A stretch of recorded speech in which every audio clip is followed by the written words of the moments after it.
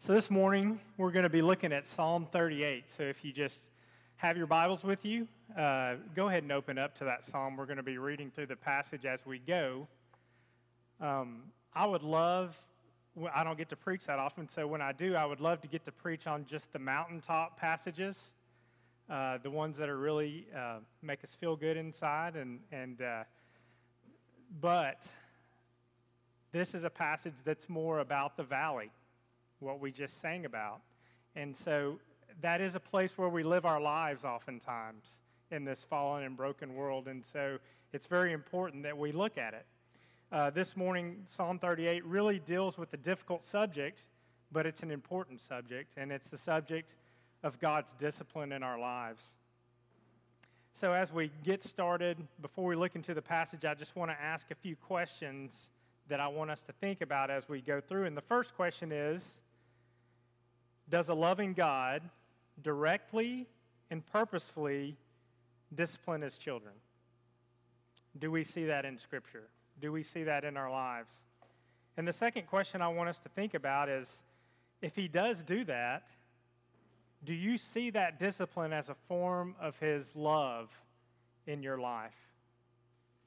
These days in our culture, we like to talk a lot about love, right? And we like to link God with love in the culture. Even a lot of non-Christians will say God equals love, God is love. And what they mean by that is really kind of a surface, feel-good type of love. It's a love that accepts everything, that is all about acceptance and just making us feel good, right? It's about comfort. So we hear a lot about that in our culture. And of course, here at Christ Community Church, we would say that God is love. We would say he's the author and creator of love. But would a loving God directly cause pain and suffering in the lives of his people? Would he do that? Does he do that? This thought would be controversial for sure in popular culture, where God is seen as kind of a benevolent grandmother or a cosmic Santa Claus who's there really just to make our lives good, to help us live our best life, to make us healthy, wealthy, and wise. Even in some Christian churches, this thought of God's discipline would be controversial at best. Some would consider it downright hateful to talk about these things. And for some of you this morning, this thought of God's discipline may be difficult for you as well. Maybe you've not thought about it much. Maybe it's something you don't like to think about at all. And that's okay, but that's why we're looking at this passage this morning. So before you kind of turn me off or run me out of here, I just ask that you let God's word speak to you. And I think that as we do that, as we look at this passage, we're going to see three things. The first thing is that God does indeed discipline the ones he loves. Secondly, I think that we'll see that godly discipline is for our ultimate good and that it should lead to conviction, repentance, and spiritual growth. The third thing I want us to see is that God's discipline is actually mercy. It's his grace shown upon us in our lives. So as we think about those three things, as we look at this passage, I just want us also to address how we feel about this, how we feel about this in our hearts when we face discipline in our lives, which if you are a child of God, you will. So this morning, like I said, we're looking at Psalm 38. It's a psalm of remembrance. It was written by King David. We've been learning a lot about David as we finished up 1 Samuel a few weeks ago. As we've gone through that book of the Bible, we learned that David was chosen directly by God to be king of Israel. We saw that through his courage and faithfulness when he defeated Goliath, he foreshadowed Christ. Later on in Scripture, David's described as a man after God's own heart. So David was certainly a child of God. He loved the Lord, loved him. Yet here in Psalm 38, we see that he is being laid low. He's facing the Lord's discipline for some unnamed sin in his life. Some scholars think that this may have been written after David had committed adultery and committed murder. And as a result of those actions, his kingdom, his reign was crumbling, and his son was seeking to take power from him. We can't be sure if that's when this was written, but we know for sure that there has been some sin in David's life, and David has fallen under the discipline of the Lord, and he is feeling the weight of the rebuke from a holy God. So let's just read these first 8 verses in Psalm 38. O Lord, rebuke me not in your anger, nor discipline me in your wrath. For your arrows have sunk into me, and your hand has come down on me. There is no soundness in my flesh because of your indignation. There is no health in my bones because of my sin. For my iniquities have gone over my head like a heavy burden. They are too heavy for me. My wounds stink and fester because of my foolishness. I am utterly bowed down and prostrate. All the day I go about mourning. For my sides are filled with burning, and there is no soundness in my flesh. I am feeble and crushed. I groan because of the tumult of my heart. So here we get a picture of brokenness. David is pouring out his heart to the Lord. He's pouring out his heart in lament, and he realizes that his sin has brought about this difficulty in his life. In verse 3, he mentions sin. In verse 4, he mentions his iniquities. In verse 5, his foolishness. This idea of foolishness that we see in verse 5 really paints a picture for us of willful disobedience. David certainly knows God's ways. He's been walking with the Lord. He's aware of God's standard, yet he's deliberately chosen to disobey. David is a man who should know better, right? He's seen God work miraculously in his life. He's been delivered over and over again in these difficult situations.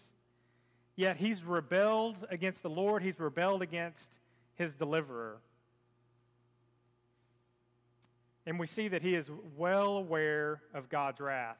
He's aware of God's hand that's heavy upon him. We really get the picture here of God kind of laying down the hammer on David.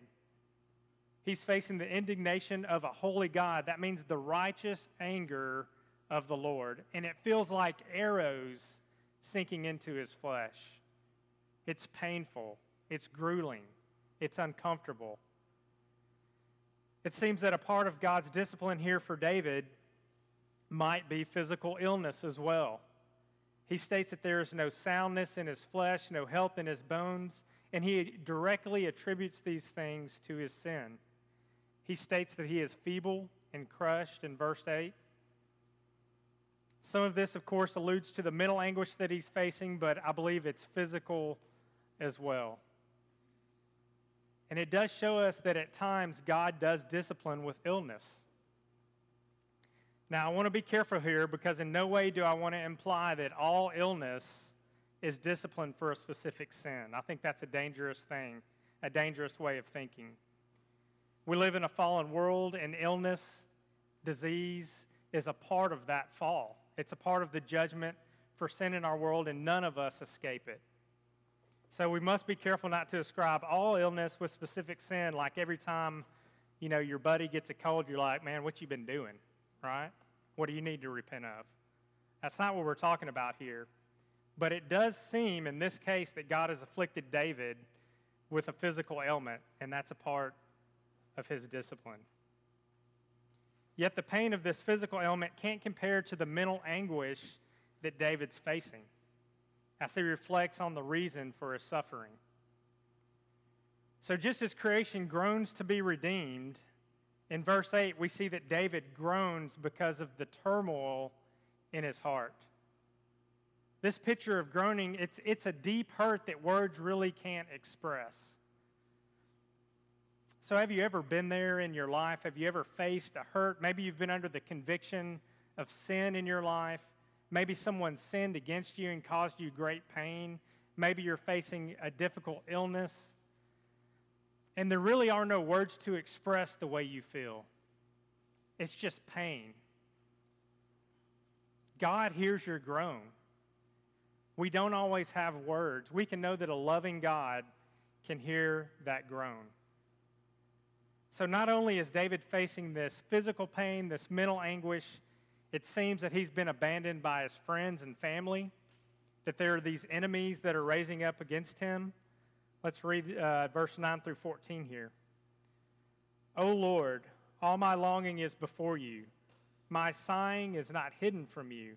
My heart throbs, my strength fails me, and the light of my eyes, it is also gone from me. My friends and companions stand aloof from my plague, and my nearest kin stand far off. Those who seek my life lay their snares. Those who seek my hurt speak of ruin and meditate treachery all day long. But I am like a deaf man. I do not hear, like a mute man who does not open his mouth. I have become like a man who does not hear, and in whose mouth are no rebukes. In verse 9, we see that David is not running from God. He's laying his longings before the Lord. Not only is David facing physical and spiritual pain, but in verse 11, we see that his family and his friends are ostracizing him. They're kind of drawing away from him. And as they draw away, another group is drawing close. There's these enemies, and they've risen up, and they've drawn near to David, and they want to devour him in his weakened state. They smell blood. There's blood in the water, and the sharks are circling. This is the way Satan operates in our lives.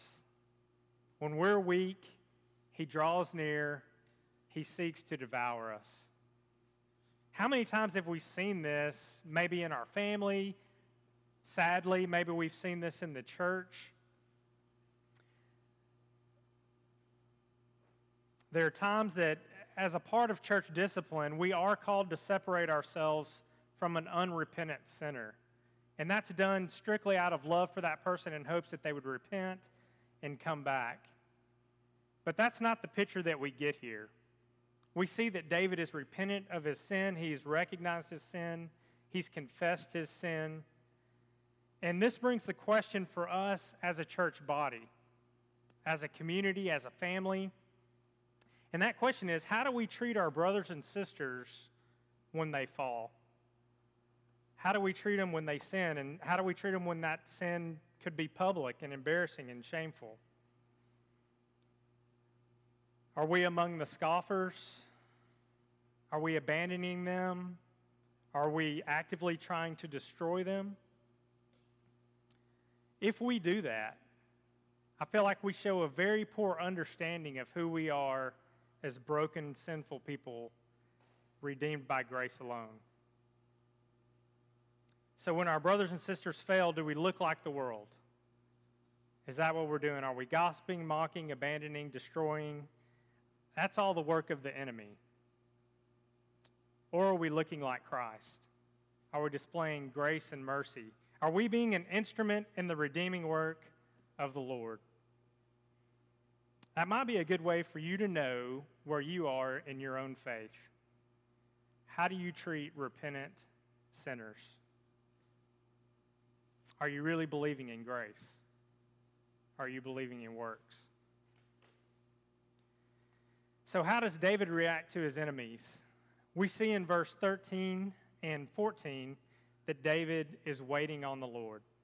He doesn't open his mouth in response. He's not going to attack. He's trusting in the Lord to take care of that. He's suffering. His friends and family have abandoned him. His enemies are trying to destroy him. Yet we do not see David questioning God's justice. We never see him complaining that it's not fair that he's facing these things. He's not running from God. We see clearly, I believe, from this passage and many other passages throughout Scripture that God does indeed discipline his children. But how do we react to that? How should we react to that when we fall under God's discipline? I think David gives us an answer here in verse 15 throughout the rest of this psalm. But for you, O Lord, do I wait. It is you, O Lord my God, who will answer. For I said, only let them not rejoice over me who boast against me when my foot slips. For I am ready to fall, and my pain is ever before me. I confess My iniquity, I am sorry for my sin. But my foes are vigorous, they are mighty, and many are those who hate me wrongfully. Those who render me evil for good accuse me because I follow after good. Do not forsake me, O Lord. O my God, be not far from me. Make haste to help me, O Lord, my salvation. So I believe here in verse 15 we see the proper response to God's discipline. David is placing his hope in the Lord. He's placing all of his trust in the Lord. He will wait for redemption. He's not trying to work his way back to the Lord. He's not running away in bitterness. He's waiting on salvation. In verse 18, we say that David confesses and repents. All of this is the proper response to God's discipline in our life. It should bring conviction. It should bring repentance, and it should ultimately bring growth. As he waits, he's crying out to the Lord. He knows that it's only the Lord who saves. So what can we take away from Psalm 38 this morning? We see from this passage again that God does discipline his children, that discipline is meant to bring us to repentance, that it's ultimately for our growth, it's for our good, and that it's a form of God's mercy. But a question I asked at the beginning of this sermon this morning is, how do you feel about that? Do you actually see it as a blessing in your life? Do you see it as a form of God's grace? Do you see it as a form of God's love? Because the truth is, when we are facing this in our own lives, it doesn't always feel like a blessing. Suffering is suffering. It's difficult. It's hard. It's costly. It's uncomfortable. And our natural bent is to avoid it at all cost. Yet Scripture tells us that it is a part of God's plan for his people. That means that if you're a child of God, it's his plan for you. And if we really think about it, if we think about life apart from that discipline, that should be much more frightening. Because God's discipline in your life is a sign that he loves you. It's a sign that you're one of his. Proverbs 3:11-12 says, "My son, do not despise the Lord's discipline or be weary of his reproof. For the Lord reproves him whom he loves, as a father the son in whom he delights." So many people in our culture today would say that anyone who causes pain and suffering or uncomfortableness in your life would not be loving you, but would be hating you, right? Anything that's not approval would be seen as hate. Anything that's not affirmation would be seen as hate, no matter what the behavior is. But I do think we need to just kind of step back and think about that for a minute, because you're being bombarded by this type of thinking day in and day out. That's what the culture is shoving down our throats. But if you're a parent in this room, or you've been parented, or you know parents, that should be everybody in here, can you truly love a child apart from discipline? Really, can you truly love a child apart from discipline? What if we only affirmed and praised? What if I only affirmed and praised all of my kids' behavior, no matter what it was? Because sometimes they act a little crazy and a little rebellious and a little selfish. They're sinners like their daddy. If we do that, how's life going to be for them? It's going to be pretty rough. And it's not going to be rough just for them. They're going to terrorize everybody around them their entire lives. They're going to grow up to be terrorists in one form or another. It's not going to work out well. Now, I know all of you also know parents who strive to make all situations work out for their kids, who want to make everything comfortable. And so what they do is they assert themselves in every single situation, everything that happens at school, everything that happens on every sports team. They don't want their child to face any adversity. They want them to be the teacher's favorite student. They want everything to go well for them. And I know you teachers out there know exactly what I'm talking about. How's it going to go for that kid? What's going to happen when they get out into the big bad world and mama and daddy aren't there anymore? It's not good. That's when we have 40-year-olds living in basements and adult children who care more about video games and raising their kids, and men who are really good at making babies and make baby after baby after baby but have absolutely nothing to do with them. So if you think that's the best way, come talk to me. We'll have a discussion about that. Come talk to some of these more people who have raised kids. Come talk to these teachers in the room. It's not good. But what I want us to see this morning, the whole point of all of that, is that as we face the Lord's discipline in our lives, it's not about how we feel in the moment. It's not going to be comfortable. It's not going to feel good. My children feel much more loved by me, I'm sure, than, when we're having fun. I'm buying them ice cream, we're hanging out, and everything's good. And I do wish it was that way all the time. But like I said, they're sinners like their daddy, and it can't be that way. Disciplining them is a sacrificial kind of love. It's a much deeper love. It's hard to do that, but it's necessary. It's kind of a much smaller and imperfect example of the way God loves us, except here's the big difference. God's love is perfect. He doesn't make mistakes. I make mistakes as a parent. I discipline out of frustration. I've disciplined out of anger. God never does that. If you had an abusive dad, that's not God. He never does that. His discipline is always out of perfect, deep, abiding love. And it's always with an eternal view. In modern culture, the problem is we often mistake kindness and agreeableness for love. And C.S. Lewis kind of addresses that in his book, The Problem of Pain. I just want to read to you what he said about that. He says, "Love is something more stern and splendid than mere kindness. There is kindness in love, but love and kindness are not coterminous. And when kindness, in the sense given above, is separated from the other elements of love, it involves a certain fundamental indifference to its object, and even something like contempt of it. Kindness consents very readily to the removal of its object. We have all met people whose kindness to animals is constantly leading them to kill animals lest they should suffer. Kindness, merely as such, cares not whether the object becomes good or bad, provided only that it escapes suffering. It is for people whom we care nothing about that we demand happiness on any terms. With the people we love, with our friends, with our spouses, our children, we are exacting and would rather see them suffer much than be happy in contemptible and estranging modes. So if God is love, he is by definition something more than mere kindness. And it appears from all the records that though he has often rebuked us and condemned us, he has never regarded us with contempt.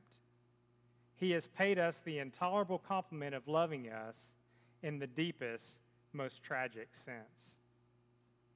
So I think the point of what C.S. Lewis is saying, and the point I'm trying to get at, is that God loves you more than simply to let you run wild. If you're his child, he loves you more than to let you run wild. He will constrain you one way or the other. He will stretch you. He will grow you. He will change you through the trials that you face or that you may be facing here this morning or that you will be facing in the future.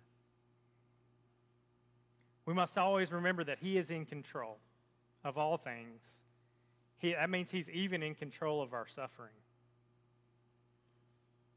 And that means he will see to it that you will persevere.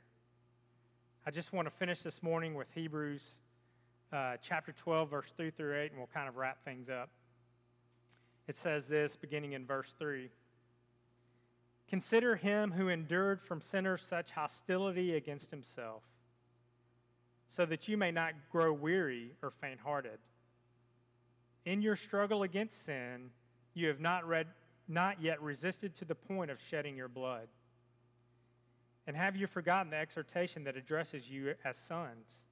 My son, do not regard lightly the discipline of the Lord. Do not be weary when reproved by him, for the Lord disciplines the one he loves, and he chastises every son whom he receives. It is for discipline that you have to endure. God is treating you as sons. For what son is there in whom the Father does not discipline?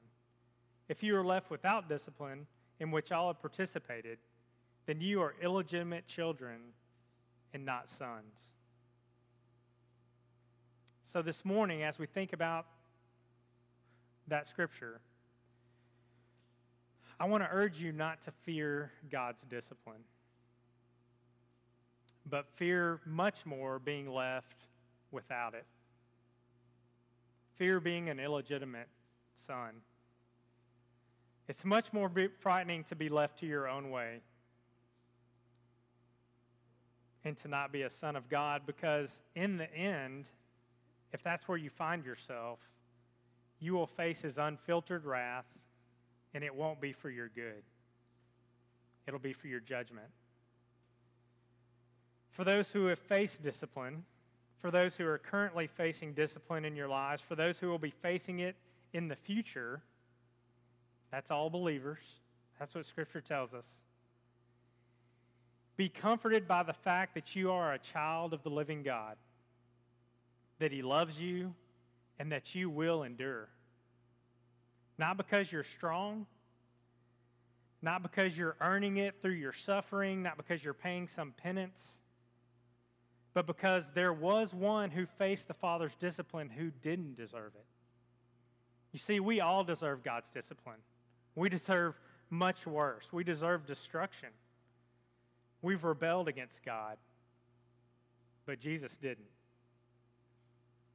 He lived a sinless life, yet he took the ultimate discipline on the cross for you and me.